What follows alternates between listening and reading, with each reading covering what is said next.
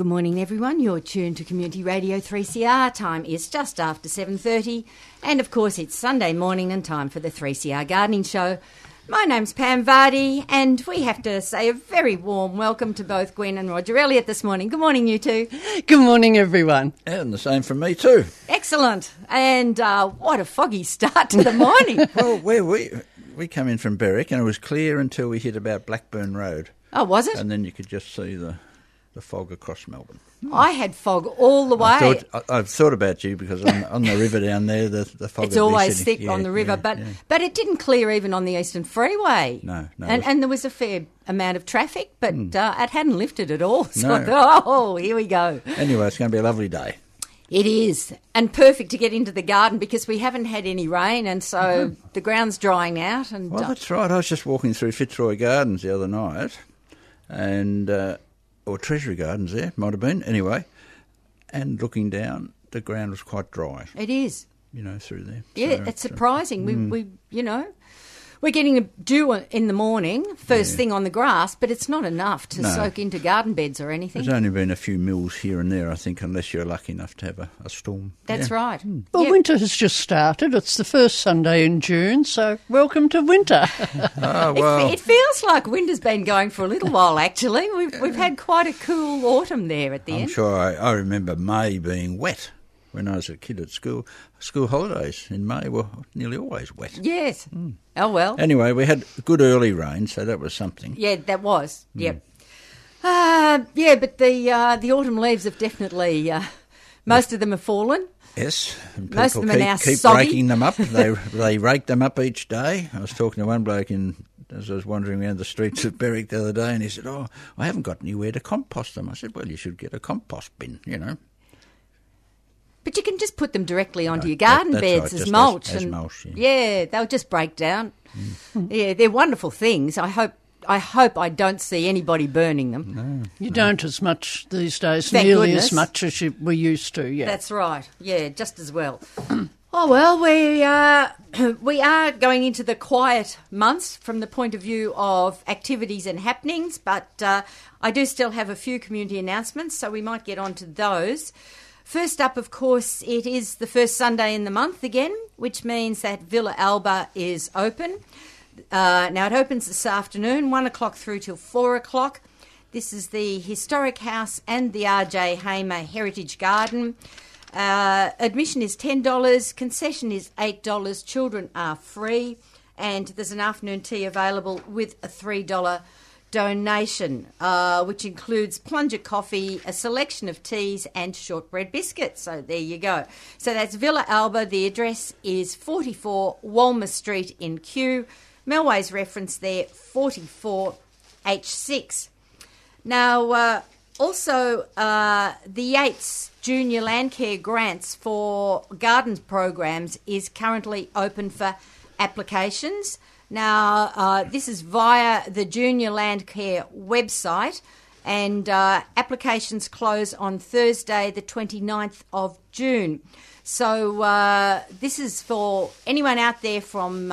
it's available for schools, youth groups and childcare centres. Now, they've got 15 grants valued at $2,000 each, and... what happens is that the grant includes $1,500 in funding plus $500 worth of Yates Garden products and also a growing consultation with a Yates gardening expert.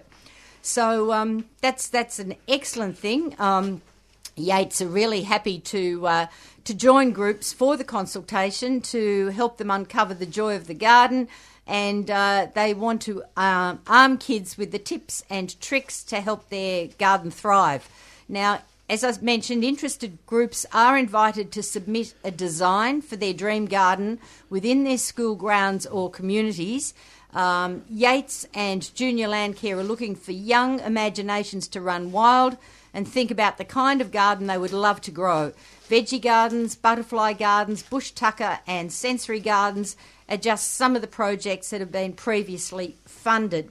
So for more information, for guidelines and criteria, and to submit an application, you need to go to the Landcare website. Now, that address is www.landcareaustralia, all one word, .org.au/grants-4-gardens. So I'll read all of that again. landcareaustralia.org.au/grants-4-gardens. And have a good look at the application form, and if you're in a position to apply for one of these wonderful grants, do certainly get those applications in, because they do close, as I say, 29th of June. So you've only got a few weeks to get that together. Now, Friends of Burnley Gardens have got their next plant sale coming up. This is Wednesday, the 7th of June. It's running from 12 noon through till 3 p.m. They're going to have veggie seedlings, native plants, salvias and more. The location is the Carimbia Lawn, which is behind the Student Union building. Parking is on Yarra Boulevard, and they have a full list of the plants available on the website. That website is fobg.org.au.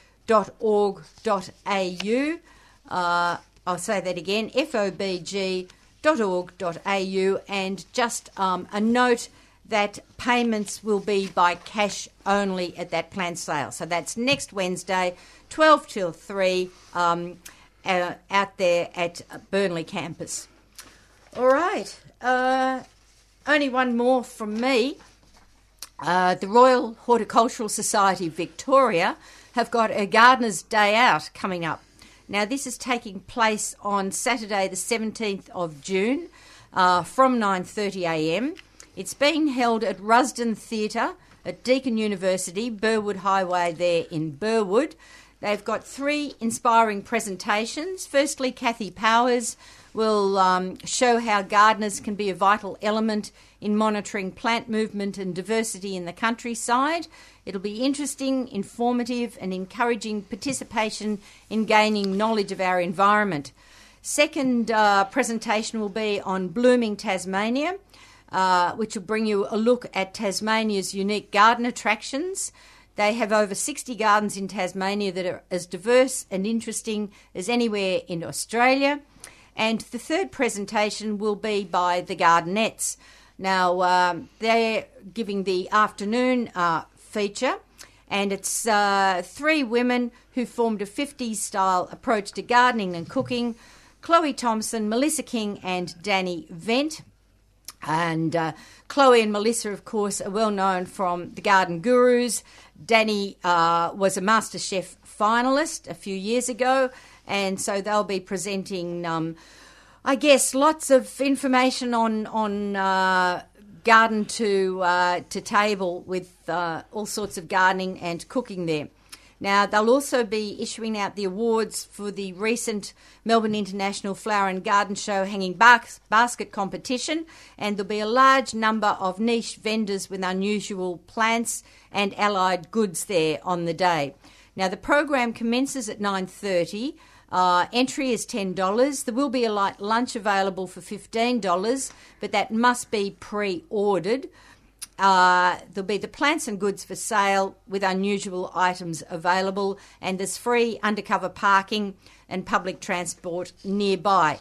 Now, to book, which also includes booking for the lunch if you're wanting that, is phone number is 53676363, or you can email Plantzia, that's PLANTZIA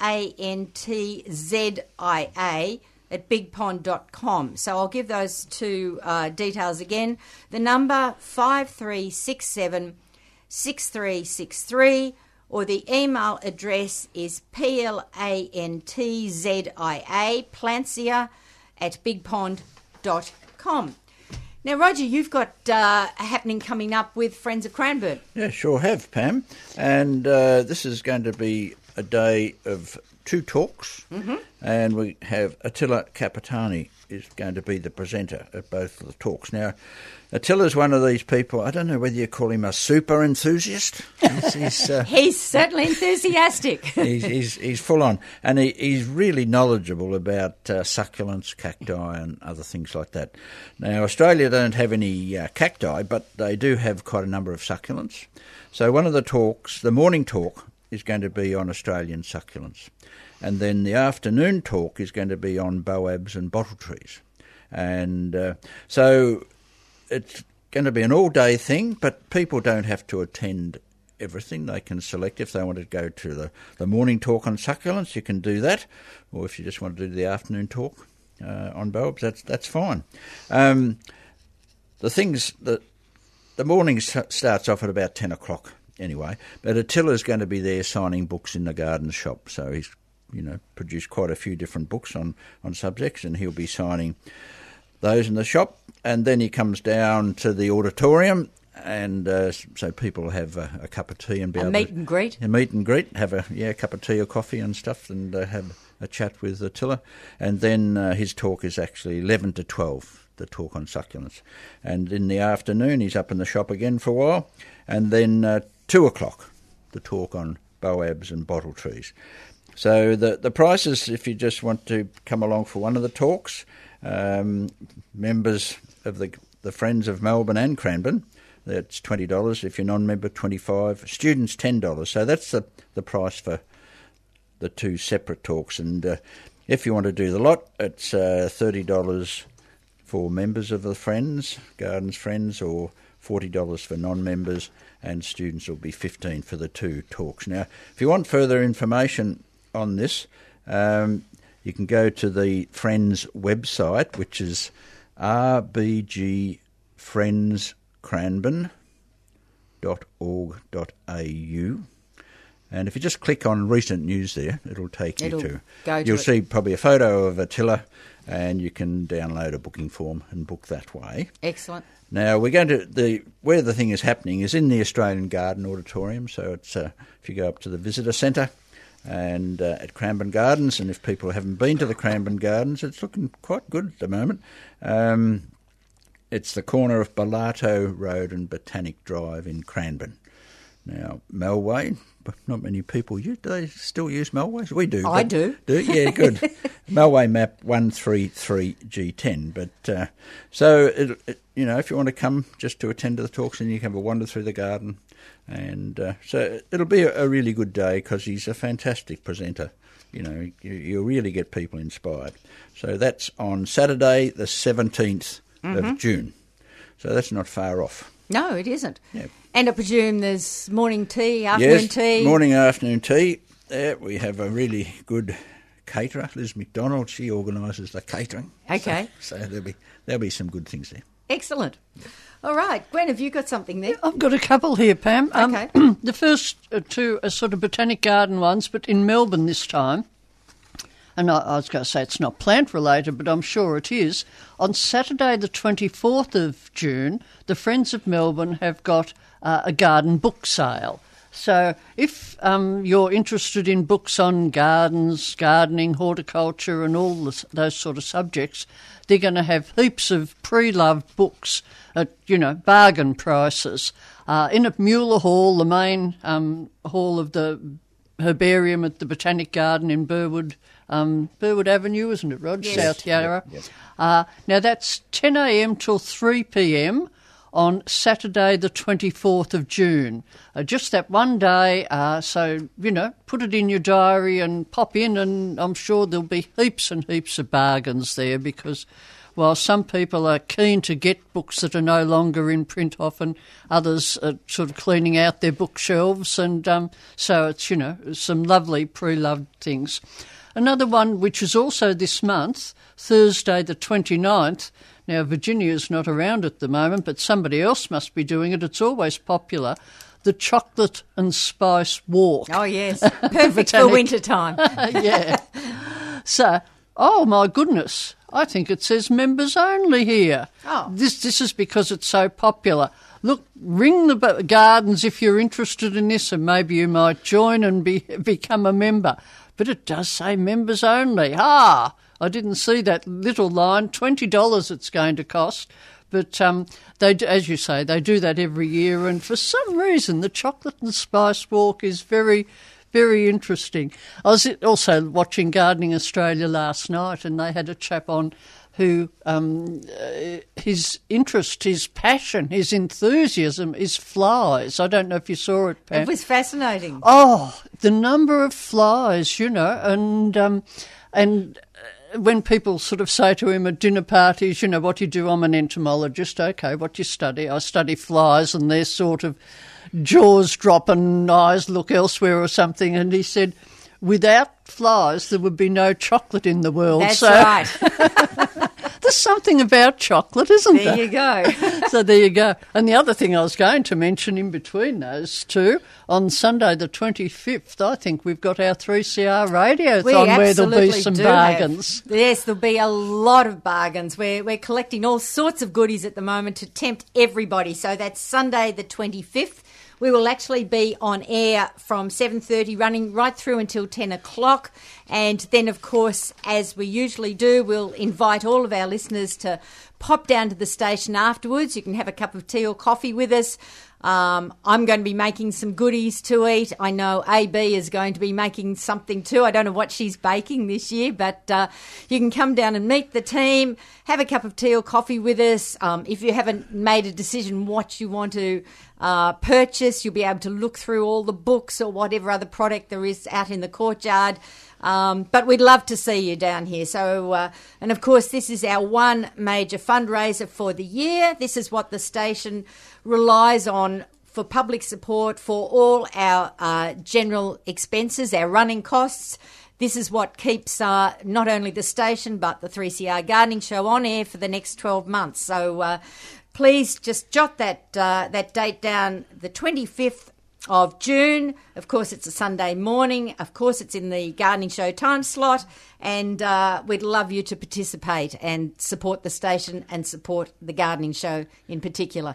And we have some very good supporters. I mean, people like Seasol, Maxicrop, and the courtyard gets chock-a-block with products that we can all use either ourselves or as gifts. Absolutely. And, they have a long use-by date usually, so you can I know a lot of people come and do their Christmas shopping because there's bargains to be had. And even if your garden is full and your bookshelf is full, things like those seaweed products, and there's a number of other companies too that support us very generously, and we do appreciate that.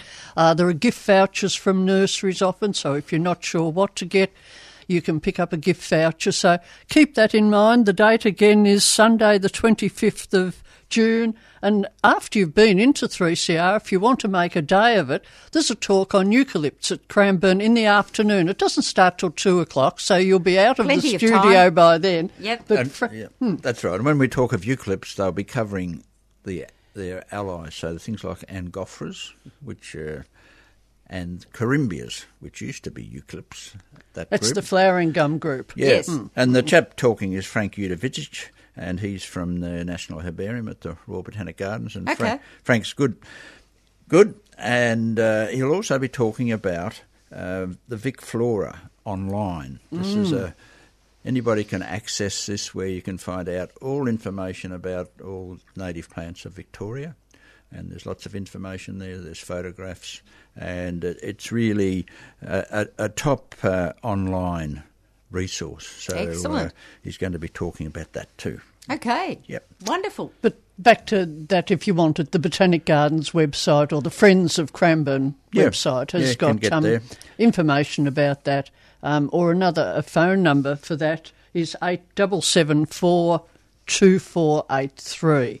$25 for non-members to go to that afternoon talk, but make sure you come into 3CR first. Absolutely.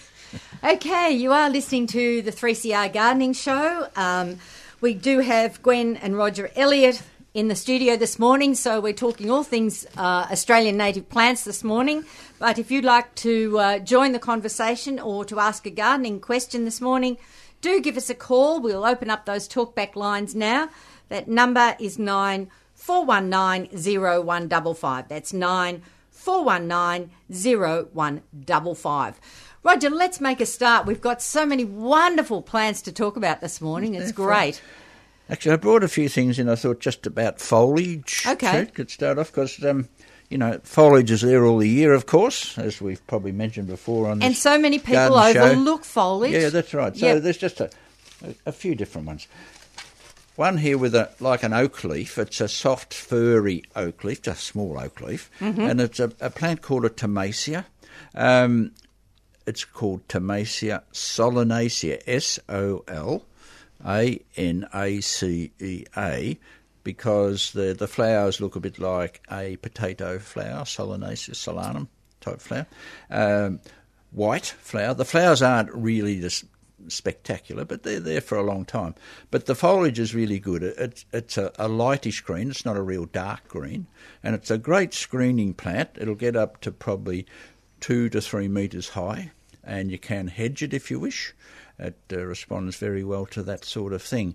But it's a lovely plant especially for background planting. It's not, and so I know we've got a couple of them, and they're in probably 3 years. They are now nearly 2 metres or so high, and so Tomasia, like Thomas, with an IA on the end. Solanacea, Solanacea. But it's a really good thing. The leaves get, how big's that? Probably about 7-8 centimetres long, and probably not quite as wide across. That could almost be called quercifolia, which a lot of plants with leaves like that, we haven't discussed the leaf shape, but it's a bit oak-like, not... I mentioned it, I think, in the start. Did you? Yeah. Well, we didn't mention the word quercifolia. Gwen doesn't listen to me. Lots of plants with leaves like that have the name quercifolia because quercus is the oak, but the botanist who named that obviously went with the solanum-type flower. So you've got to make decisions, don't you? And there is a Tomasia quercifolia with much smaller leaves. Ah, well, that's why he couldn't call it that, wasn't it? That's probably That's right. Someone beat him to it. Yeah, with a mauve purplish flower, and it's a low, not a ground cover, but it's a low shrub. And it's the Tomasia family. There's some really wonderful plants, and they're tough. A lot of tough Tomasias. Oh, so good on Thomas. An interesting pleated leaf. It's called a Mollinaria. Now, it used to be stuck in the lily family, and it has these leaves. They get up to about 1 metre or so in length, and they're pleated, heavily pleated leaves, and so they get around about probably 7-8 centimetres wide, a bit wider. And the really great thing about this plant, it's a tropical thing. It grows in Asia, but it comes into northern Australia too. And the species name is Capitulata, Capitulata, and that means it's referring to the flowers being in heads, but the flowers are right down at the base of the plant. Okay. And they're bright yellow. And it's a lovely thing. Likes shade, and even being tropical, does quite well here in Melbourne. I was going to ask you that. Yeah. You're obviously growing it. Yeah, it needs some protection here. If you stick it out and you get frost, the frost will damage the leaves. But so against a north-facing wall or something? Yeah, that'd be fine, or even an east-facing wall would be fine. So it doesn't get any really hot sun on it. It's a wonderful container plant too. So that's Mollinaria capitulata, and but it's just these bright yellow. Probably about the colour, or maybe a bit... I've got a lemon here, a ripe lemon, and it's a brighter yellow than that, maybe with a tinge of orange, Right. So the little spectacular. Clusters, yeah, no, it's... Where you'll buy them, it might be a bit hard to find them, but you might pick them up at specialist Australian plant nurseries. Okay. So, worth having a look out for. And if people are wanting a tropical look round a pool or something, that would be ideal, wouldn't it? Yeah, I'm trying to think. There's a common plant that's grown, which is very similar. Aspidistra. No, that's not. It has that same sort of leaf. It's a grassy thing. I don't know what it's called, pigeon grass. I forget now, but it's anyway. Some people may know what I'm talking about. And then I've just bought a Dorianthes leaf, the palm lilies. Dorianthes Palmeri. So they're a plant that you need lots of space. Probably you need 4 or 5 metres across. Oh, right. Okay. In time. Yes. And then they get these huge, big arching flower stems with bright, usually red flowers. And honey eaters get drunk on them because the flowers sit up, and when it rains, it gets in there and the nectar ferments. And so Oh, right. you'll see the honey eaters doing rather strange things sometimes. But in the Royal Botanic Gardens, Melbourne, just near the Children's Garden, there is an apricotish coloured selection. I thought maybe somebody had sprayed something and changed, when the flower first came out. But every year it comes out that colour. Okay.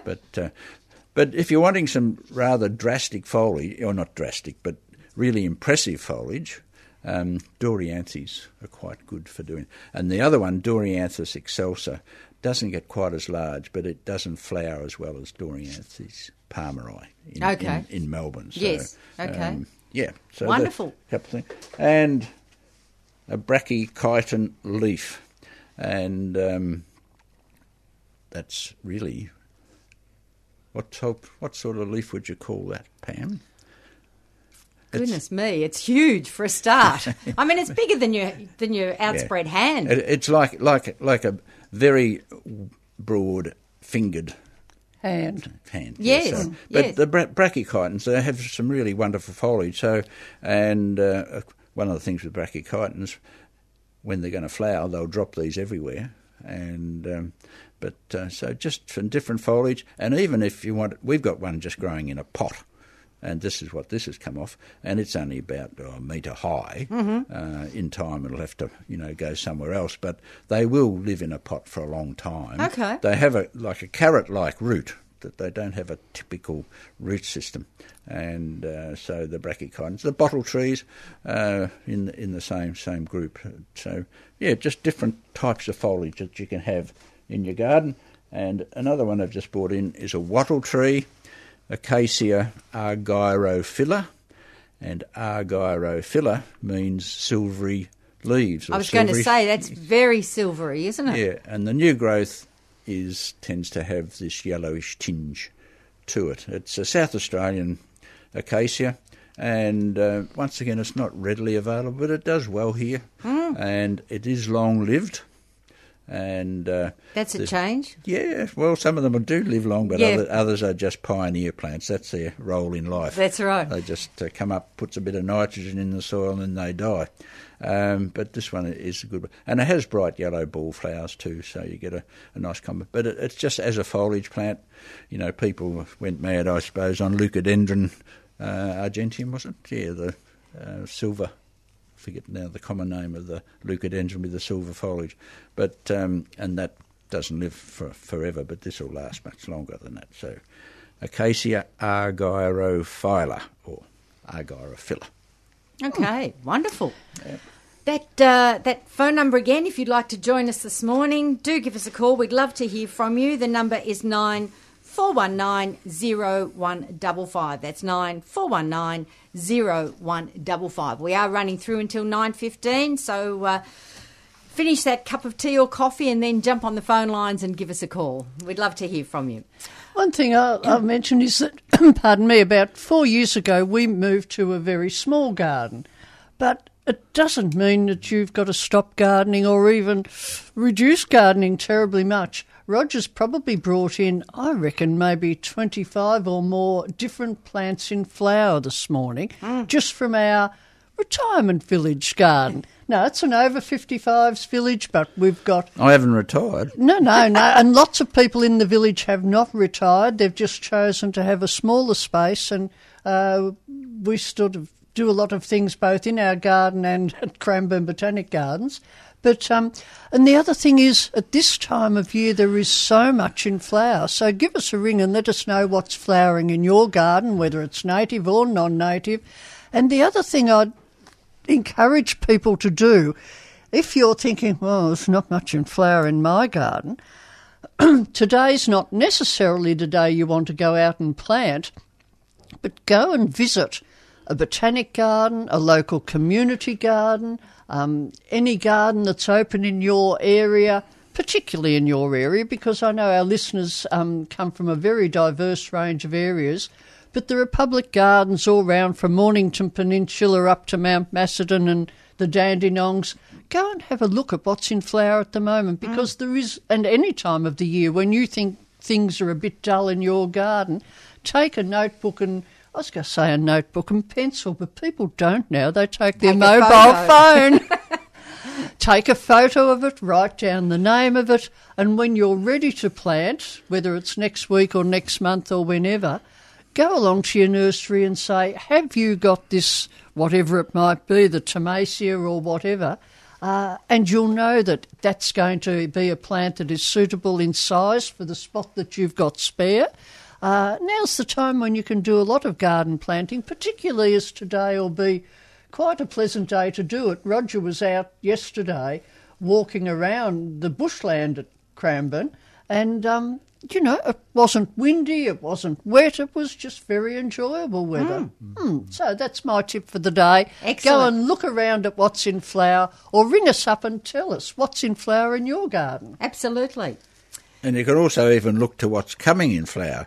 I've just brought in a couple of wattles and they're just in Eltham, they're ready to burst forth. They're not quite there, but they're on the cusp. That's right. And these aren't actual local ones, but I know just down at Cranbourne Garden there was a lot of Acacia suaveolens in flower, the sweet-scented wattle, yesterday. And so they were out and about. But snowy river wattle, this is a thing that I know I often talk about as being just a wonderful small wattle for gardens, long-lived, and it will sucker, and you can get a lovely copse if you've got room. I know I found some coming up in a little gap in our roadway in front of us. Oh, right. So it can, but it's just Acacia bourmanni. It's BOORMANNII, snowy river wattle, and it'll start flowering probably July, and it'll go. You'll have about 6 weeks of bright yellow, or bright yellow, I'd call it.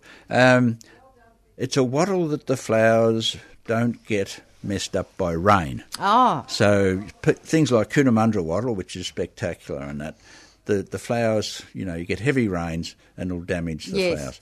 But with Acacia bourmanni, that doesn't happen. The foliage is slightly greyish, and it'll grow 3 metres, maybe 4 metres high, and it's just a really wonderful winter flowering wattle. And the leaf-like phyllodes are very narrow. They're only 1 millimetre or 2 wide and, here we go, 2 inches long, 3 centimetres long or something. Oh, so yeah, they're just small leaves. Yeah, there's a little bit of variation. You'll get some with slightly broader leaves than that. But and the other one this is a prostrate form of the Ovens wattle, Acacia brevissima.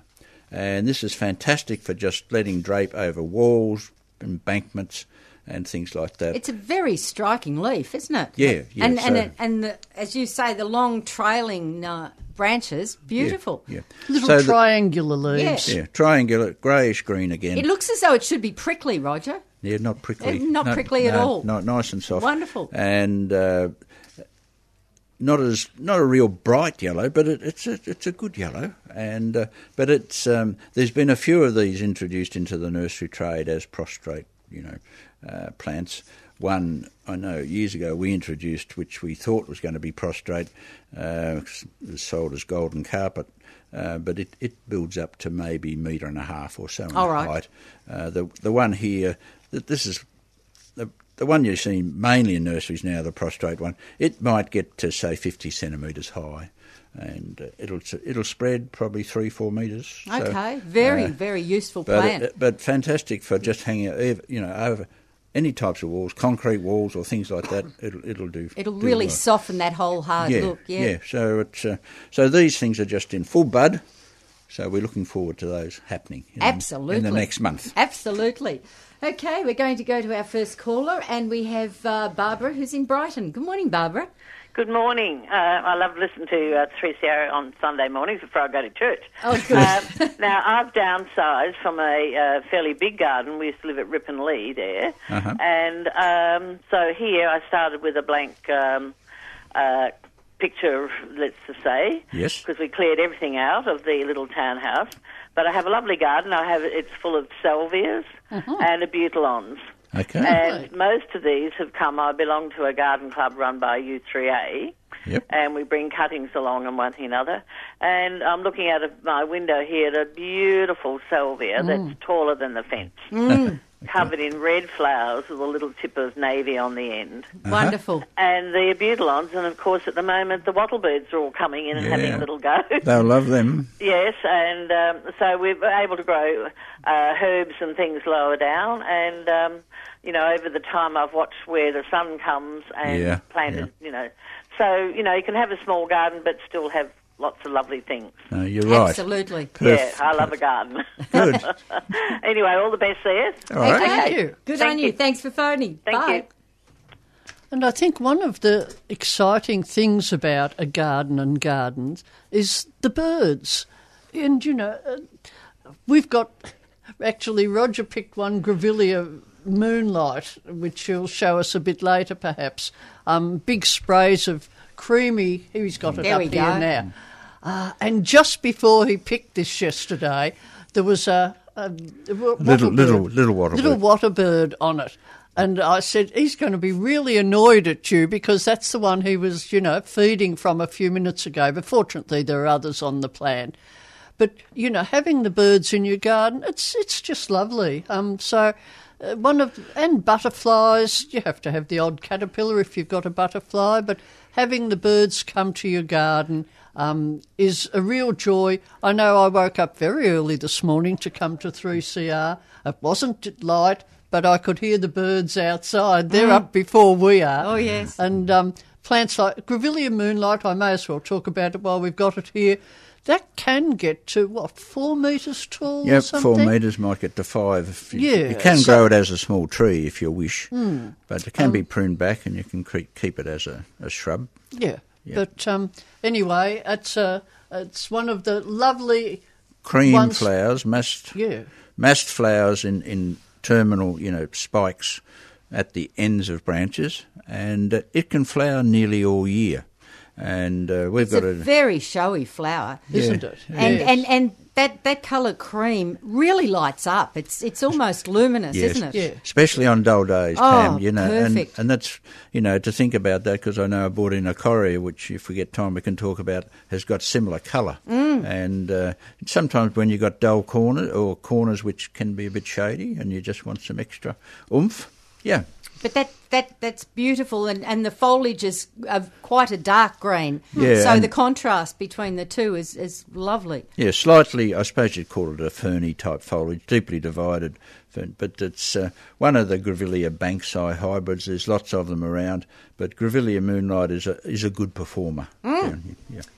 Okay, we have Sue, who's out in Narrewarren North. Good morning, Sue. Oh, good morning. I just switched on the radio and heard Gwen saying, tell us what's in flower in your garden. Yeah, we'd love to know. Well, I've got at the front a lot of ground cover or small grevilleas, Mount Tamburitha, Okay, and good. another one with a finer leaf whose name I can't recall. It's all in flower. Yep. But the little wattlebirds prefer the Anthony Parker salvia that's outside the lounge window. Yeah. My Banksia ericofolia is just full of flowers to develop. Mm-hmm. And down the back, I've got the salvia that the previous caller said, which I'm trying to find out the name of, Okay. in my book. Lots of salvias, Iodanthe, Madrensis, Megan's Magic, Phyllis Fancy, and it's just so colourful at the moment. Yes. And a huge tree dahlia, which I think is late this year, which I can see from my kitchen window. Does the frost knock your tree dahlia usually, Sue, or...?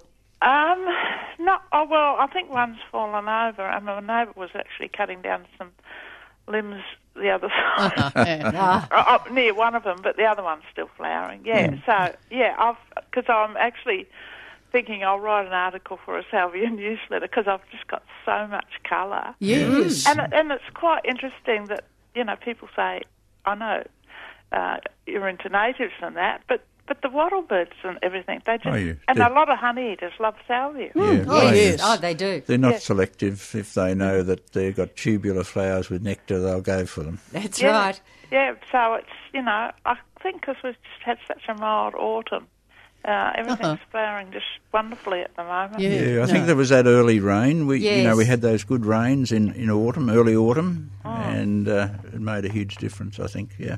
Yeah, so I've got lots of colour in my Wonderful. Good on you. That's great, Sue. Excellent. Okay. Thank you. Because I did bring a sample in of Grevillea lanidra, so-called Mount Tamboretha form, and it's a low-spreading plant, might get to 50, 60 centimetres high, maybe up to 1.5 metres or so across, and it's cream with a pinkish or reddish pink, I suppose you'd call it, but just massed in flower. And it's a really good, reliable plant. Grow in full sunshine, flowers best there, but it will tolerate some shade. But there's quite a few different selections of Grevillea lanidra. They can be tall or they can be low and spreading. So, okay. And there's some just greenish cream flowers. So it's a lot of variation in that species. Well, that's certainly a massive flower. Yeah. Goodness me. I couldn't count them on No. a sprig. No. Wonderful. Okay, let's now go to Sharon, who's in Cheltenham. Good morning, Sharon. Oh, good morning. I was wondering whether Roger could spell the name of the acacia. Was it Argyrophylla? Argyrophylla. Good on you. Oh, it's Argyrophylla. It's Argyrophylla.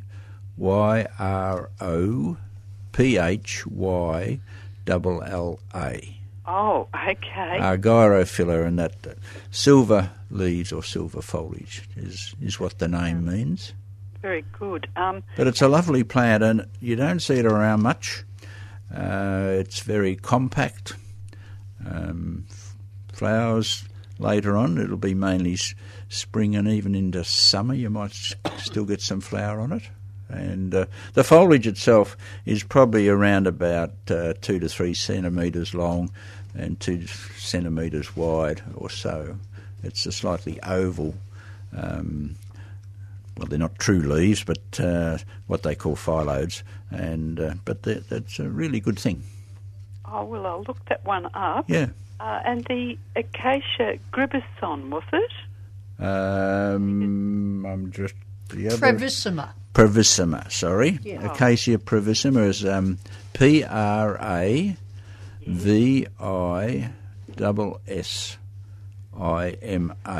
Oh, okay. And it's commonly called oven's wattle, but these are cascading or spreading, low-spreading selections of it. It's usually gets up as a large shrub, probably 3 metres, 4 metres high. Right. But these are just selections that have come to be in the nursery trade, and it's if you're ever going up towards Wangaratta, if you go through Yea and up the past Nillakuti Lake, that's Acacia pravissima that'll be in flower along there soon. That's interesting. Yeah. Yeah. Now, I was planning to move a camellia today. Is that... Yeah, it'll be fine. Will it? Oh, yeah. good. Yeah. They're pretty tough things. They are. Just try and get as much, soil around the root ball as you can. Oh, yes, I will. Yeah. How big is it? Oh, it's probably 1.5 metres. Yeah, that'll be fine. It'll be fine. Yeah. Yep. Oh, Yep. good. I planted about 6 grevilleas. I took out my salvias and put grevilleas. Okay. And I've just slowly losing every one. Are you? Yes. I wonder why. I don't know. It's so... the salvias were fantastic. But better replant your salvias. No. I don't know. Do you know what the names of the grevilleas you planted? No, they definitely weren't indigenous to this area. Okay. Yeah, that's all right. Not usual. No, that's all right. Could they have been too wet and waterlogged? I was wondering about drainage. Yes. Look, it's sandy soil. Yeah. Oh, so it should be all right. But you never know the answer to that one. It's tricky. That's right. Yeah. The other alternative may be the root ball dried out. How long ago did you plant them? Oh, I think I planted them about a year ago, and they're just slowly dying. I bought another one to replace one from a local nursery, and now that's dying. Oh, dear. Okay. It's terrible.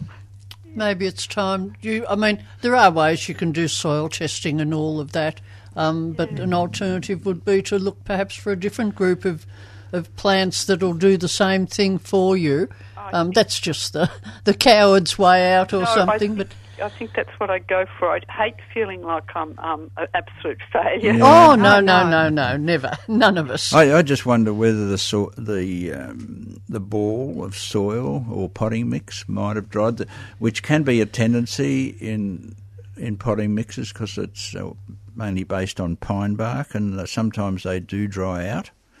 I just wonder whether that could fit with the timing because I just wonder. Yeah. Even just stick your finger down and try and work into where the root ball is, and just see.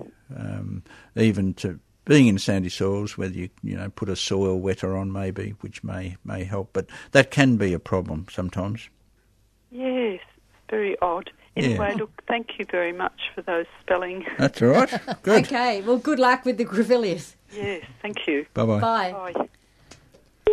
You are listening to the 3CR Gardening Show. We're running through until 9:15, our usual time slot. In the studio this morning, we've got Gwen and Roger Elliott, so we're talking all things Australian native this morning. If you'd like to join the conversation, do give us a call. That number is 9419 0155. 9419 0155. Pam, Sharon was saying about not wanting to feel like a failure in the garden, and I think before her, Barbara was saying she'd recently moved. Moving to a new site can have its challenges, particularly if it's a recently constructed building, house or estate or whatever it might be, because all sorts of things happen underground and are done by people who aren't really concerned with gardening. That's exactly right. And you can end up having a spot that's just got all the builder's rubble imaginable under it. Or I know when we moved in where we are, Roger did digging. Where we are is sort of cut and fill areas. So huge cut, actually. Huge cut. Yeah. Huge cut, but not much fill. Yes. And, sometimes you think you'll have topsoil and there's, an inch and a half of topsoil. That's right. And the rest is solid, deep clay. And often it's been compacted by the builders. Yeah. Oh, that's and their true. machinery. And your pH can be affected if they've dumped stuff there, we've excess concrete or cement or whatever you've got. But over to you, Rog. But we've got one spot which is, it's not a very large spot, but planted a couple of things in there, and especially a plant called Astatea winter pink, which has like a little starry flower, and it's in the myrtle family, and it just goes yellow all the time. I put iron chelates on it, and it'll come back looking good for a while, and then it just goes yellow again. Yes. And it's right... It is planted right next to a footing of a fence post, and undoubtedly there's some extra lime coming out of the footing maybe, but it's some of those problem areas. Yet there's also just a little bit further down is the lemon cedar myrtle Bacchausia citriodora, which is fine. Okay. So you just got this, I think I'm just about to pull it out, but I'll let it flower first. But so it's so you do get these spots, and it can be problematical. There's another spot where we've got some scaevolas too, and they tend to go yellow. And once again, it's fairly close to the footings of the building, and there could be stuff, way down which has just been chucked in, old, bits and pieces of building rubbish. So that can be one of the problems. We've got one caller who didn't want to go to air, Roger, wanting to know, did you plant into this cut clay or did you bring in... Okay. Fine. That's a good question, because it's probably the area is over 2 metres, more than 2 metres, probably nearly 3 metres, where they've cut into the embankment. Where we are is volcanic soil, fairly well drained volcanic soil, and where we planted in, what we did, it was an old lawn at the back, and we just got rid of the lawn and planted into that. But we did dig it all over quite well. We didn't bring any additional soils in because sometimes that can bring problems. It can. So we just tried to work with what we've got. We did put some gypsum in, or clay breaker, which is liquid, and find that, I think it's called ground breaker these days, but find that really good for clay soils. Because sometimes gypsum won't work with all soils. We probably have mentioned it before, but we'll mention it again. A good way of testing whether gypsum's going to work on your clays is you get a bit of your clay soil, put it in a jar, and with some water, put a lid on it, shake it up madly until it becomes all cloudy. Leave it for 12, 24 hours, and if it's still cloudy in the morning or afternoon, gypsum will work. If it goes all clear, gypsum probably won't work for it. So, but things like Groundbreaker, and there's a few different products around, they're quite good. So that's what we did. We forked it over.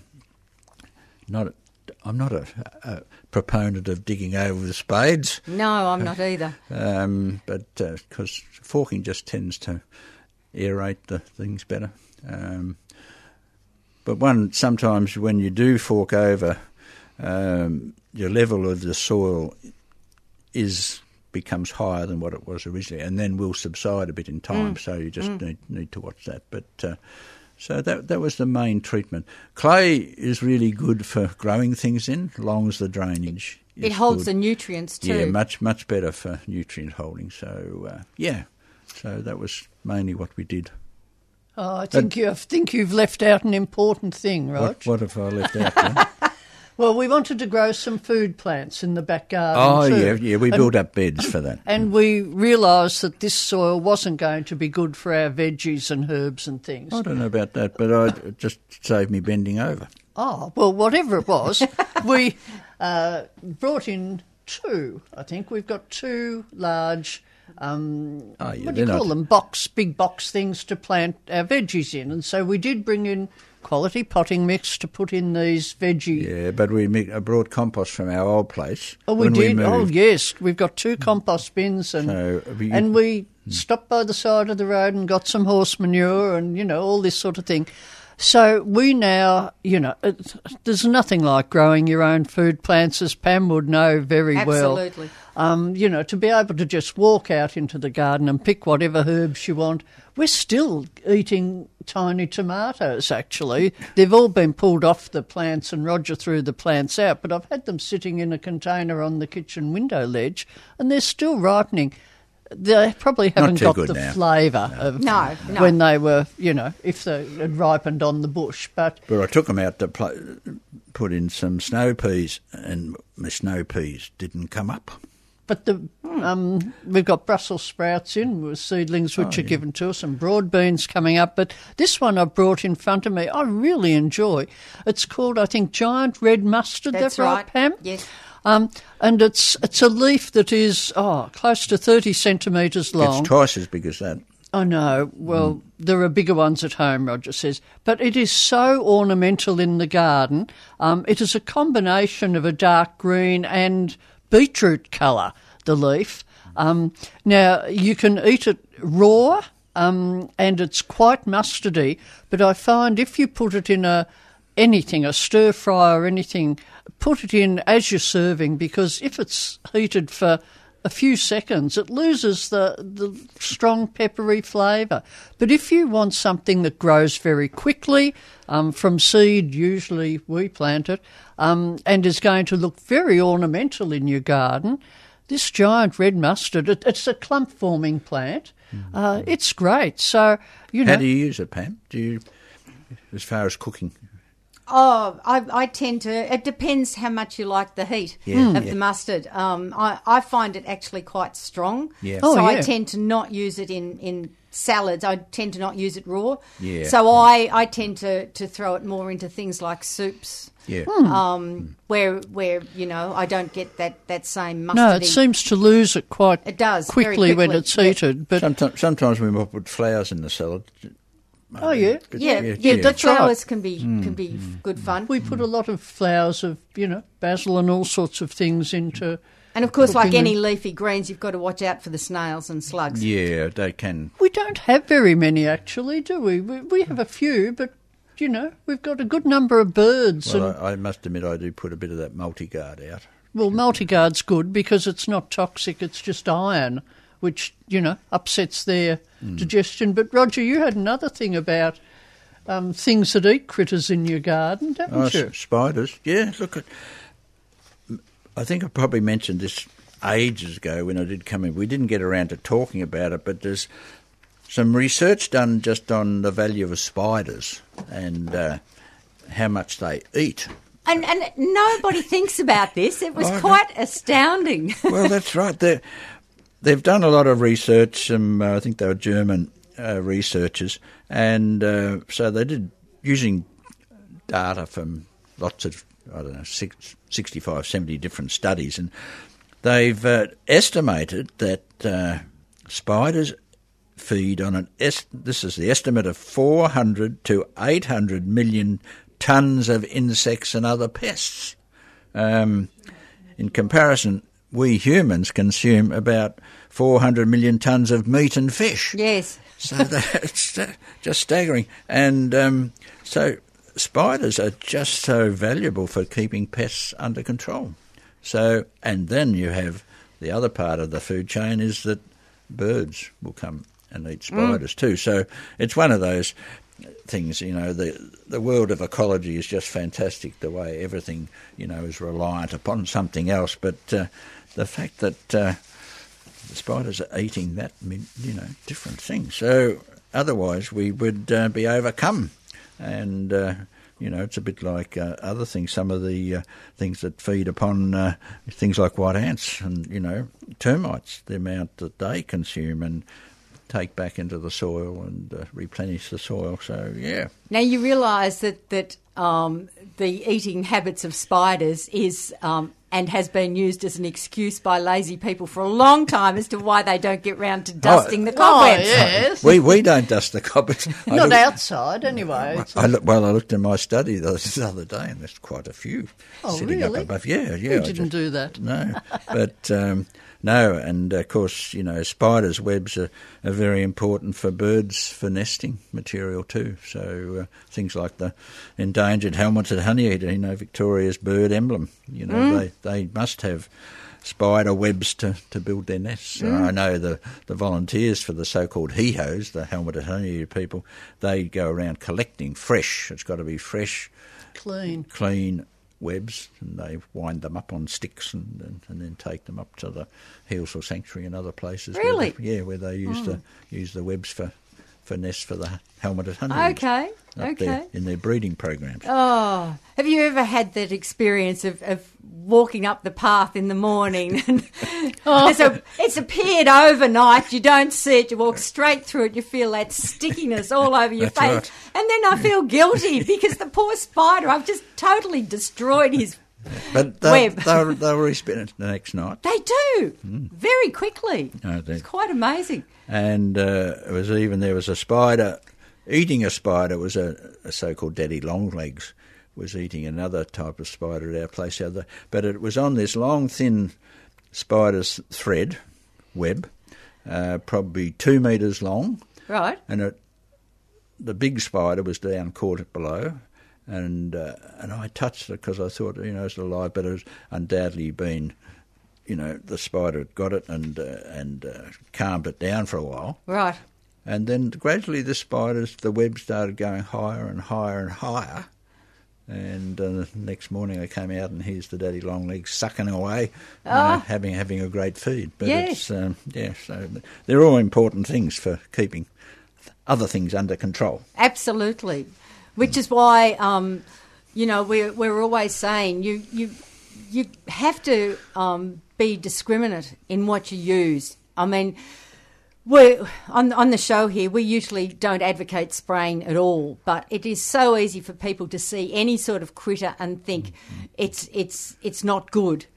Oh, no, that's right. And then you can take out all of your beneficial insects without thinking. You can totally change the balance of your environment and put, it actually creates chaos.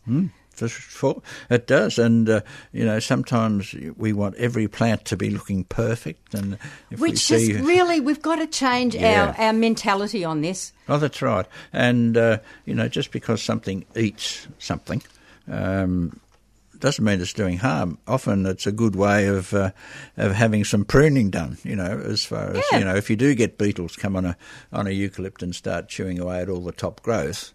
Okay, it might look a bit unsightly for a while, but it is nature's way of pruning to some degree, and so you'll get bushier growth and things like that, and maybe even might get more flowers. So.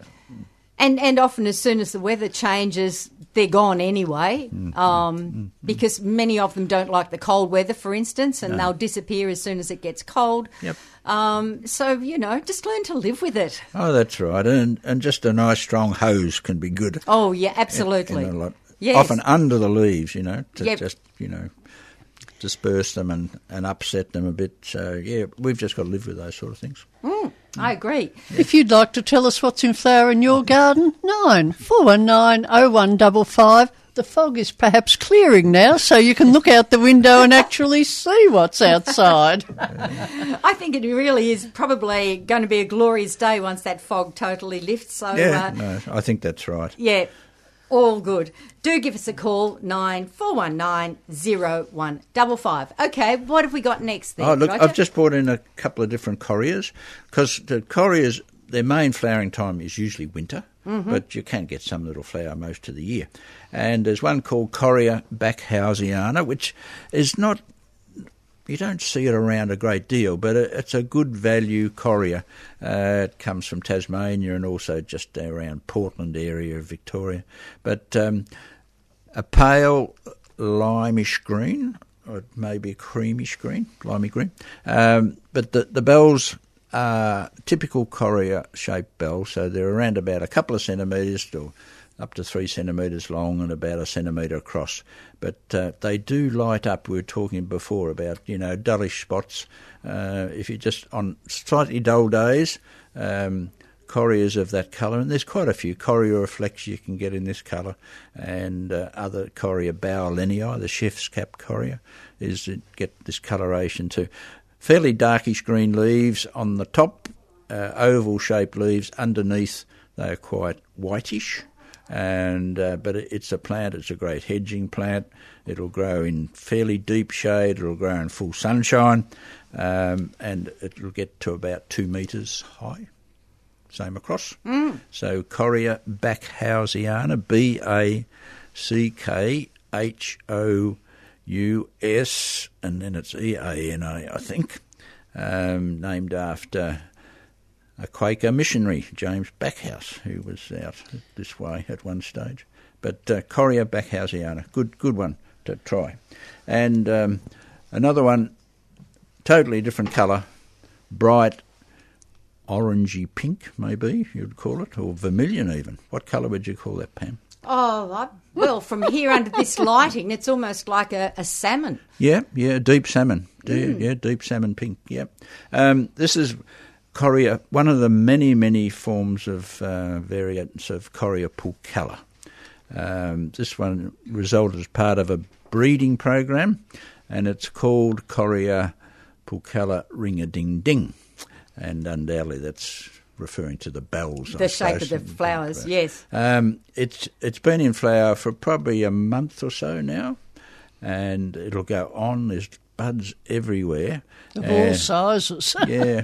And the flowers, once again, are probably a bit over 2 centimetres long, not quite as big as the Correa backhausiana, but lots of them. And the birds will just walk around the ground, the wattle birds and some of the honey eaters will just walk around on the ground, because it only gets to around about 50 centimetres high. Okay. And probably I'd say up to 1.5 metres across probably in time. Haven't been around long enough to know exactly, but it's good. And just with any of the correas, they're in the citrus family, and they respond very well to pruning. So you can prune them back if you want to, shape them up a bit, and just rejuvenate them, do that sort of thing. But Correa pulchallas generally best in a fair amount of sunshine, but they will take a little bit of shade. Wonderful in a border. Oh yeah, it's good. Correa pulchalla, a South Australian species, and it's extremely variable. If people have been to the over near Port Lincoln, there's Coffin Bay and that area, which are renowned for their oysters and other things, but they're renowned for the Correa pulchallas too. Probably more important than oysters, I think. You can't to eat me, no, that's right. But just the variation there, you'll see some with broad leaves and flat on the ground. And they tolerate alkaline conditions, but most plants that grow in alkaline conditions will also grow in acidic conditions, but usually not vice versa. Vice versa, yeah. Yeah, but it's so Correa pulchalla, and there's I had another one somewhere which is nice soft pink prostrate Correa pulchalla too. So yeah, worth having a look out for Correa pulchalla. Absolutely. Yeah. Okay, we're going to go to Kyneton next, and we have Pam online. Good morning, Pam. Oh, good morning, everybody. Hi, Pam. No fog up here, just frost. Just frost? Just yeah. frost, okay. Yeah. You've had a few already, haven't you, this year? Oh, we've had heaps of them. Yes. Yeah. Constantly. Friday morning, that was a real doozy. Anyway, Oh, dear. Yeah. I have to live with it. I wanted to ask Roger, down the bottom of my blog, there's so many changes going on around Kyneton here now, and a lot of them are at the bottom of my place on the other side of the river. And at the my block starts in the street, but Yep. works its way down to the river, so it's quite steep, and it faces south. Yep. And at the bottom, right next to the river, right near the river, I have a row of hawthorn trees, which is the boundary of my block, which I don't want to cut down because they're the only shelter that I have now. And I wanted to plant around those to sort of thicken it up. Yeah. And I was thinking of, is it river tea tree? I was thinking of tea tree because it's very, it gets very, well, not very wet, it drains, but it does get wet down there. Yeah. And I was wondering if there was anything that you could suggest, because they're going to replant, now that they've cut everything out of the river and the river is just a bare drain, they're going to replant down there, and it'll be very interesting to see what grows and what dies. Yeah. And I just need to thicken up my place. And I thought of river tea trees. Well, we'd worked out they might work. But I was just wondering if you agreed with that, or if you could suggest something else. Yeah, okay. It's a hard one, I know, Roger. Yeah, no, look... Because it's a very difficult spot, and you're sitting there and I'm here, sort of thing, you know. Yeah. No, look, they would go okay. There's the river callistemon. Is that the white flowered one? Yeah. Yeah, I've got a couple. Yeah. They're very slow growing. They can be. Yeah. But I've got a couple that have been in for about 5 years, but they are still growing, and they're just now starting to come on. So I could try those as well. Yes. Yeah. There's also a thing called tree violet. Oh yes, I have one. They're native to this area. Is that right? I think they are. I think they are. And Sidonia Landcare had a day one day, and that we went out there and they were talking about the trees, and they took us in a bus around the area. It was the most wonderful day. And they had some plants there, and they had tree violets. And so I put 3 in down the bottom, and this is generally par for the course for me. I put in 3 and I get 1 to grow nicely. Okay. So that's okay, I can live with that. Yeah. But I have 1 growing now nicely down the bottom. So, yeah, actually I didn't think of those again. I might see if I can get in touch with the Landcare crowd. Yeah, that's right. And see if I can get a few more. Yeah, that I would say it'd be good to talk to them, and just see what they suggest, because it can be difficult just to try and suggest the right things over the radio. But by talking to to some of those people. But the callistemon I didn't think of more of those. I will get in touch with them about the tree violet. Yeah. And I think Gwen said once that I should actually... I lost a lot of my bigger Coria albas and all when we got the really wet weather. They just didn't like it at all. No. I'd grown them for about 4 or 5 years, and then all of a sudden I knew it was the wet that had done it. Is there any Coria that you would suggest might do better? There's the what's the common one that I've got some growing? I don't know, there's Coria flexa. Yeah, that's what it would have been. Yeah, Coria lawrenceana may be one, but it'll tolerate cold. Yeah. And it comes from, areas where it does they get plenty of rain. Yeah. It's usually, fairly well drained. Yeah. And this is the thing, being members of the citrus family, most of them don't like to have waterlogging. No. That's the thing. I do have some, I think it's Reflexa that I've got, up on a higher bank and underneath a row of pear trees, actually, the ornamental pears. And they're looking really nice. They're doing very well. Okay. And Coria glabra is one. Oh, yes. That would be, it's even native to your area, I think. And there are creamish ones. There are also reddish ones. Yeah. And they're usually good, reliable plants. They tend to tolerate a bit of heavier waterlogging, than some of the others. Yep. I mean, they're such pretty plants, and the birds just love them. Oh yeah, that's right. They're good. They give you that lovely cover for the birds. Good habitat. Yeah. Yeah, and they're I know the willows and the hawthorns. But the habitat that they created. Oh yeah, well that's. And it just devastated me. Yeah, anyway. That's right. And sometimes, so undoubtedly willows and some other plants can be problem plants, but the idea is to take them out gradually and replace. This is the thing for bird habitat. Bare canvas, unfortunately. I hope to goodness we don't have any floods in between them now. Yes. Anyway. Well, yes. Yeah. So that's lovely, and thank you very much for your help. It's interesting to listen. Okay. Thank you so much, Roger. Good on you, Pam. Bye-bye. That number again, if you'd like to join us, you do have about half an hour to jump on the phones, 9419-0155. That's 9419-0155. You are listening to the 3CR Gardening Show, and in the studio we do have Gwen and Roger Elliott this morning. Gwen, what are you dishing out there? Well, I'm just looking in this bundle of little tiny things that we picked from the garden, and there's a couple here that, they're not waratahs, but they're really amongst my favourites. The first one is called golden buttons, Chrysocephalum, chryso meaning golden and cephalum meaning heads. They're little ground cover. It's a little ground cover. It can sucker lightly. It's not a nuisance at all. And it has these little yellow buttons, up to a centimetre across, like a little button, yellow to really bright orange. And they start flowering, I don't know when they stop flowering.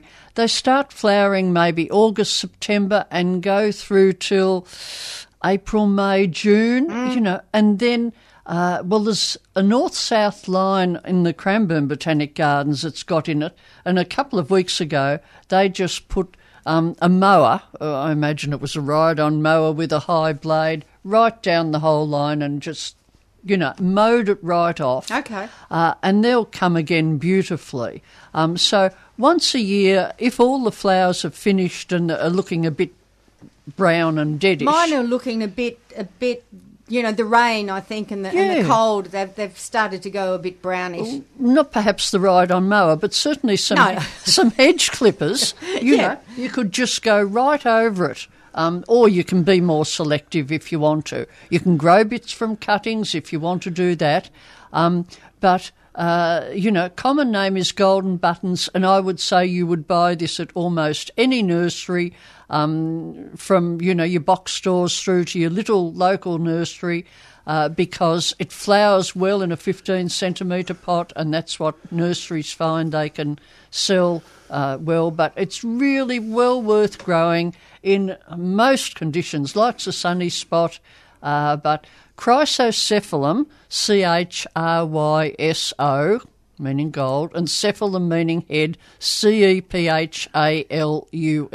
There aren't many Chrysocephalums. This one is apiculatum, but if you just say Chrysocephalum golden buttons, you would get this plant. There are a couple of different forms. Some have got greener leaves, some have got greyer leaves, flat on the ground, and perhaps to about 1 metre across, but well worth growing in almost any garden or tub.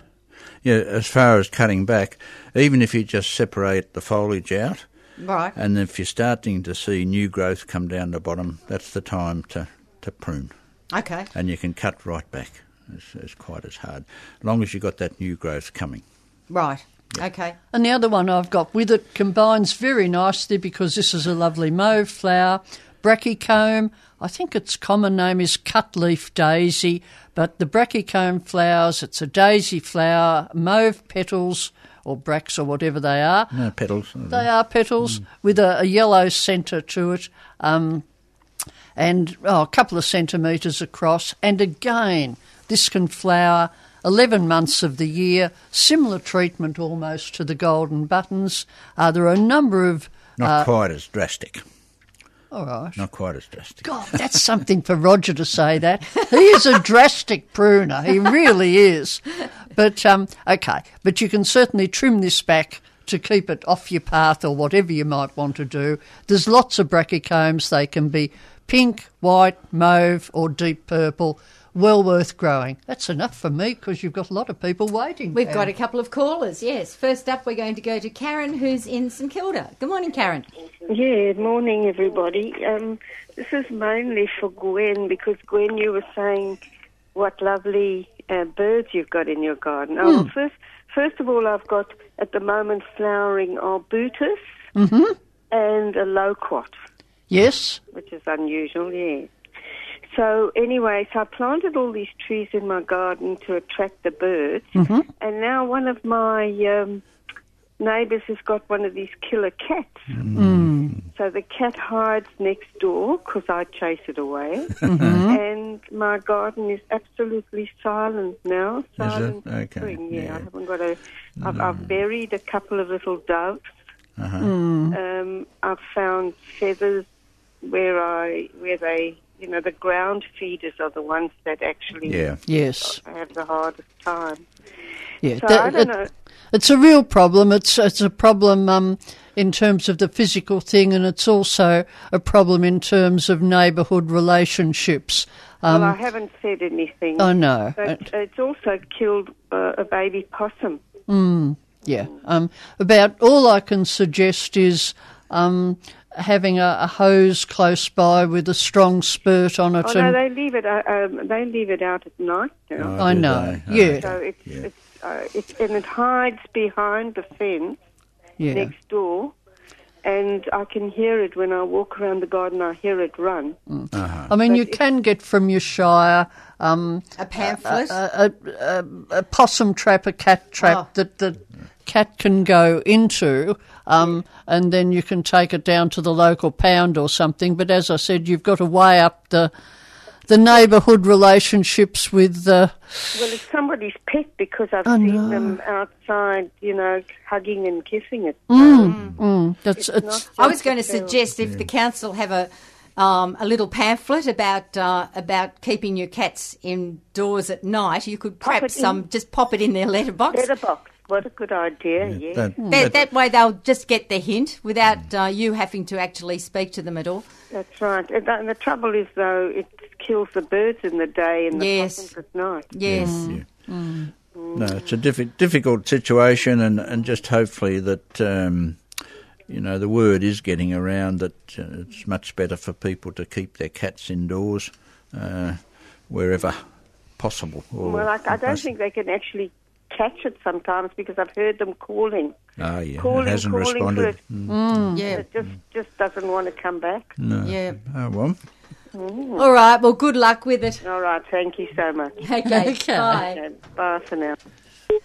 And next we have Frank in Craigieburn. Good morning, Frank. Good morning, all. Hi, Frank. I always find you very interesting, Good. Gwen and Roger. Good. Thank you. As regards flowers, I think the snowdrops are having a hard time to pop up Are they? this time of the year.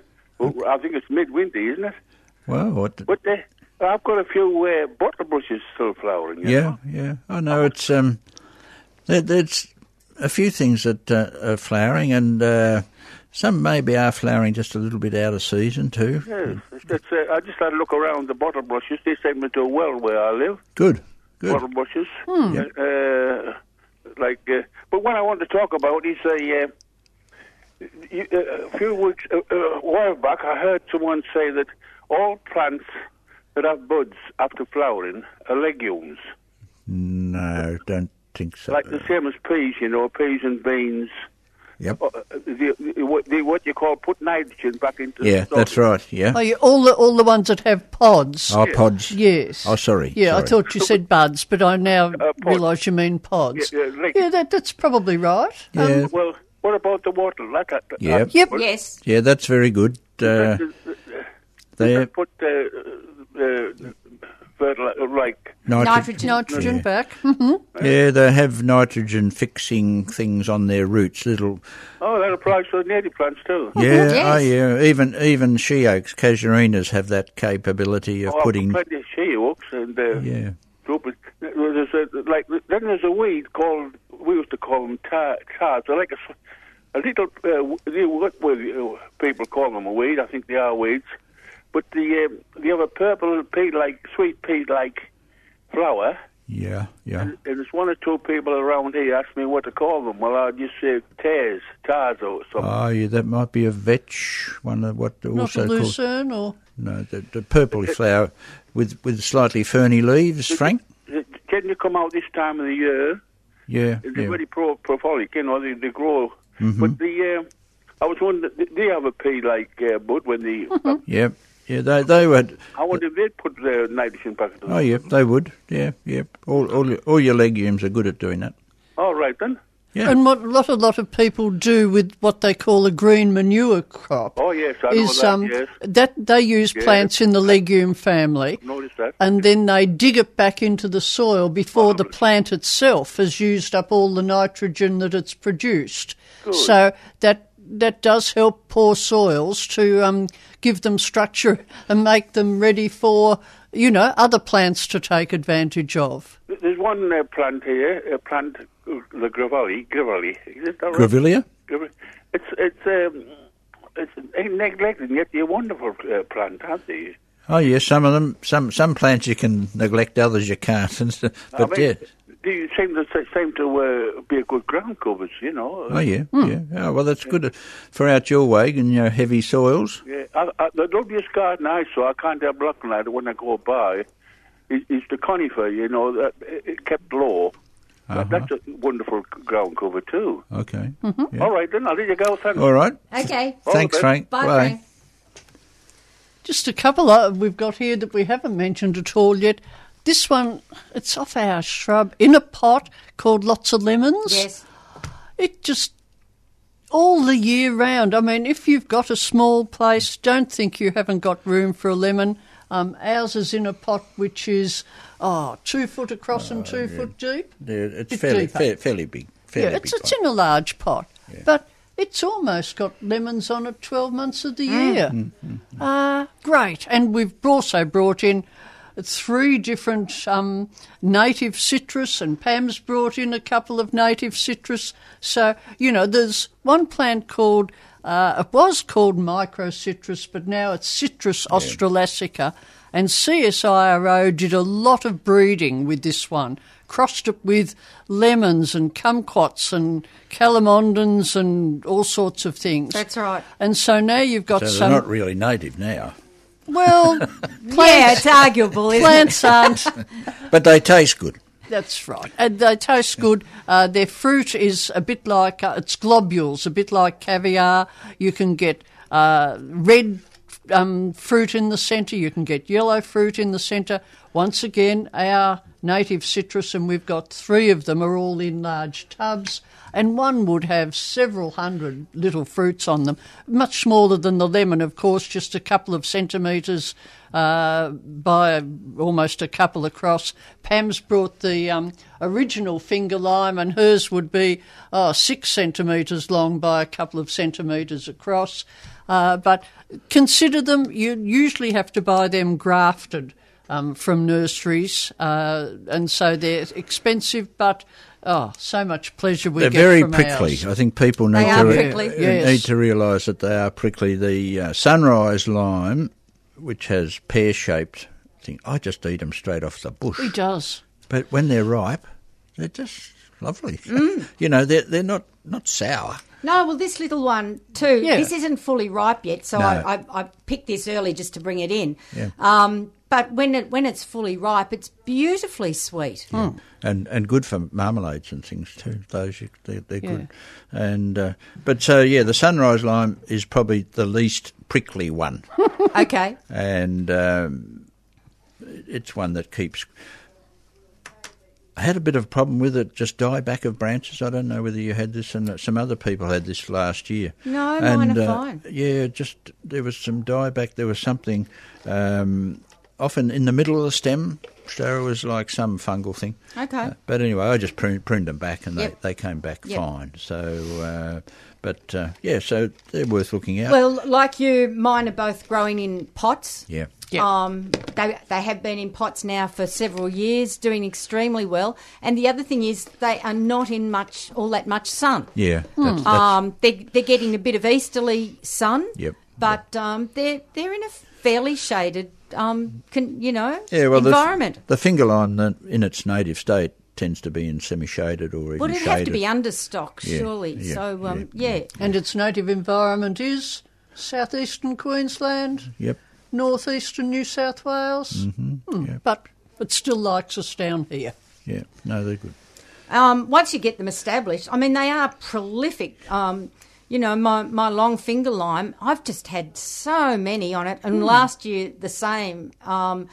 They just suddenly decided to all drop on me all at once. So I went out and the ground was littered with them all. Because the one you got, that's a pinkish. It's pink inside, so yeah, you can little get, pink globules. I think there are about 3 different selections. There are. Different coloured fruit. Depending on what they're crossed with. Yeah. But it's they're good value, and you can make some nice marmalades. Even if you want to mix them up with orange or lemon or making marmalades. And we have one friend who has half a dozen of them growing in a row on their property, and they are very keenly sought after and purchased by a local restaurant. Oh, yes. So the chefs like them. They're wonderful as a garnish. I can vouch for them on oysters and smoked salmon.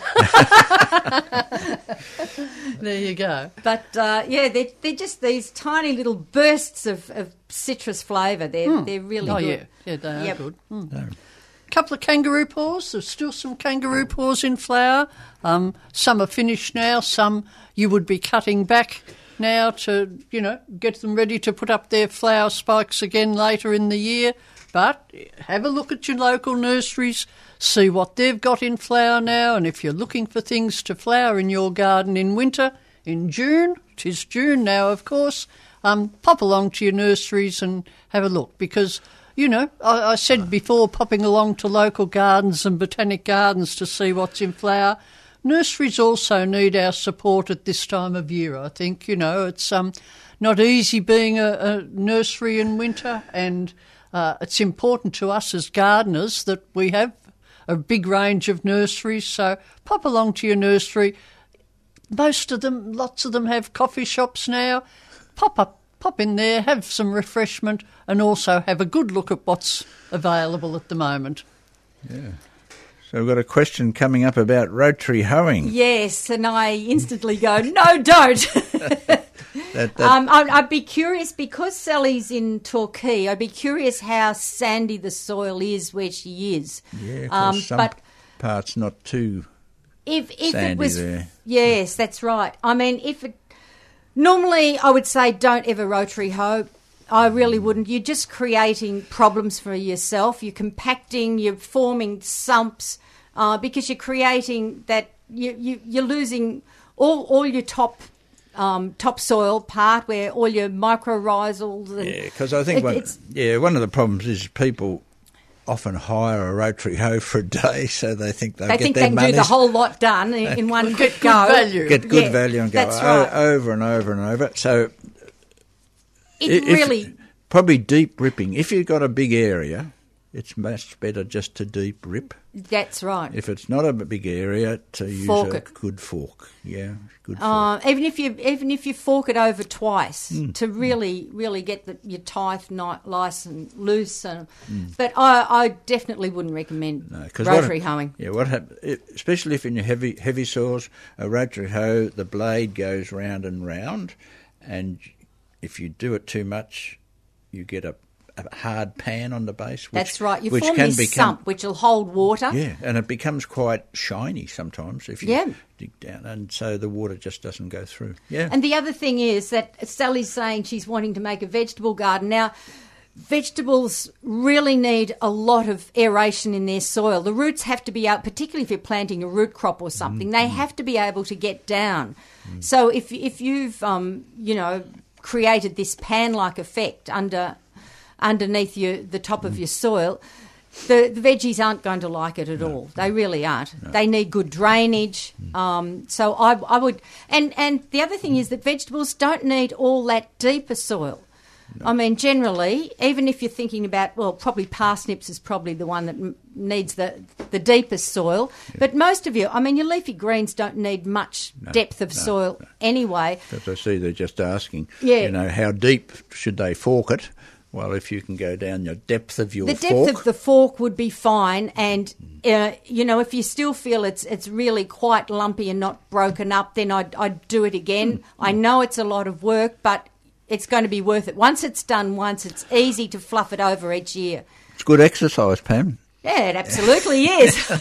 So I've just done it in one of my patches, so I know. No. So, with a fork, you get variation in the bottom. Yes. And so that means drainage is better. Yep. So, So, Sally, we'd say probably don't rotary hoe, but if you've got a big area and you can get somebody to come put on a barbecue, get a couple of young guys in there, and they'll have it done in no time. They'll love doing it. Otherwise, to deep rip, just to go up and down with a deep ripping thing, and that only needs to go down, not even half a metre, 30, 40 centimetres or so. Yep. And that'll be good. That'll break it, and then you can just fork it over. So. Absolutely. Yep. And the veggies will love you for it. Yep. Okay. Yep. We are running through. We've got about 10 minutes. If someone wants to jump on the phone very quickly, that number is 94190155. What have you got there, Rog? Got a little plant called a stylidium, trigger plants, and there's a huge range of trigger plants, and some of them are a bit of a challenge to grow. Right. But you can grow them in pots, and it's some really wonderful. Most of the ones, they occur in Western Australia, but there's some Eastern Australian ones too. But there's one here called the circus trigger plant, and I meant to look up and try and work out why they call it a circus trigger plant. Well, I won't ask you then. No. But it's stylidium, and now stylidium is STYLIDIUM, and it's called bulbiferum, BULBIFERUM, and they call it bulbiferum because it forms roots. They're not bulbs, but they have these little quite slender spreading stems, and you get clusters of foliage, upright foliage, come off there. And then at the bottom of these clusters you get new roots. And now's the time to cut off those little new roots, repot, and on this plant, which is in a 14 centimetre pot, you would probably get nearly 50 new plants, I'd suggest. So And if you want to go to the nursery at this stage, because what happens, the nurseries usually sell them when they're in full flower. Right. And so that's not the time to do it. And being an The plant will tell you when to do it because you can really see the obvious roots. Oh, yeah, and they're like stilt roots. They go along. And because where they grow in the sand is in Western Australia, sand and ironstone gravels, they actually just support their stems by these roots go down. So if that was planted out in the ground, that would just go on increasing till you have a really decent-sized clump. Yeah, long as the conditions are right. Okay. So I'd tend to, for most places in Victoria, unless you're a mad keen Stylidium grower, and there are a few Stylidium nuts around, because they're fantastic plants. I don't know if people have played with the triggers, but they have this little trigger which sits behind the flower, and when an insect lands, it goes clonk, and lands on the back of the insect and puts some pollen there, and the insect struggles out, goes to another flower, and same thing will happen again. Yeah. And then the triggers actually reset. They've got this fantastic way of resetting the triggers. And a lady long time ago, Rika Eriksson, her name, she's renowned as being the queen of trigger plants. She did a lot of work on the time they take to reset their triggers. Oh, really? Yeah, and they vary from often from yeah. Species well, that makes species, sense. You know, look, they're a wonderful group of plants. The flowers can be very colourful. This one's an apricot coloured. They can be pink. You can get bright yellows. You can get oranges in different trigger plants, and sometimes combinations of colours. So if you want a little challenge, buy a trigger plant, Stylidium. There's the grassleaf trigger plant from Victoria, the Stylidium graminifolium, and that, you know, you can grow that in gardens, but they need good drainage because sometimes if they get too wet, they just rot. Okay. And they go. Yep. But they also often produce quite a bit of seed, so you get little seedlings coming up. But so this one, Stylidium bulbifera, and even the nursery, when they're selling them, says, "I am a fuss pot." So they like, you know, a bit of special treatment. But so Stylidium bulbifera, stilt roots, and there's some other ones that you know. Yeah, there's even yellow-flowered ones. There's a whole range. There's about over 200 different Stylidiums, and mainly in Australia. Right. So they're just a good little group of interesting plants, especially good for kids, you know. Oh, absolutely. Yeah. Seeing that there has sort of taken me back in thought to my days when I used to work at Karanga Nursery at Mount Evelyn, and reminded me they often used to have, or maybe still do, have them in their sales. And I think they always have a sale on Queen's Birthday weekend, and that's next weekend. So, I mean, you could look it up on their website, which is www.kuranga.com.au. But I'm pretty sure you'll find that they're still having their Queen's birthday. Is it Queen's birthday? Yes, it is. Yeah. Yes, it is next weekend. Next weekend, we still have a queen. It might even start. Today. You know, have a week before or a week after. I usually do get notification from Karanga, but for some reason it hasn't arrived. Yeah, but I'm sure. I mean, it's always been an annual event. It is. If you want birthday weekend. Yeah, I've just looked. If it's 118 York Road, Mount Evelyn. If you want to give them a ring, 97608100. And of course, they've got a fantastic range of Australian natives. Probably most of what we've been talking about this morning they would have in stock. So. And if they haven't, they have got an order book system. If you're looking for one of those obscurianas that Roger was talking about, they'll put your name down in the order book and let you know when they can access it for you. And they do make special efforts to try and get any plant that somebody asks for that they haven't got. Now, this is a query that's come in from the outside line. I've been given 2 stone pine seedling trees, shot from Lebanese pine seeds. I need to repot and don't want to lose them. Do I need mycorrhiza and what kind? I don't know about the mycorrhizal aspect, but they should be okay just to repot in a good quality potting mix. I'm wondering whether I'm thinking should ringing Conifer Gardens up in the Dandenongs, would they? Yeah, that be a good help. one? Yeah. Here, I've got it here. Conifer Gardens Nursery would probably be able to give that listener some assistance. They're open 7 days a week, and the phone number is 9755 1793. So there's a lot of specialists out there, and I would think that'd be a good place. 9755 1793, and they're in Ferny Creek, Conifer Gardens Nursery. I mean, they are already actually seedling trees, so they've established their root system, so they should be okay. I would have thought. Yep, I would think so. Yep. Yeah. If they're special, it's worth going to. Oh, absolutely. Special efforts to find out. You can never go wrong with having too much information. No. Absolutely. We've just got time for one more, maybe, Rog? Yeah, a good foliage plant as well as flowering plant, and I should have spoken about this when we were talking about foliage. But this is Veronica perfoliata. Now, perfoliata means that the leaves go around the stem. So Perfoliata. But Veronica perfoliata, low clumping plant, greyish foliage, and quite sizable leaves. They're broad oval-shaped leaves that tend to join up at the base and go around the stem.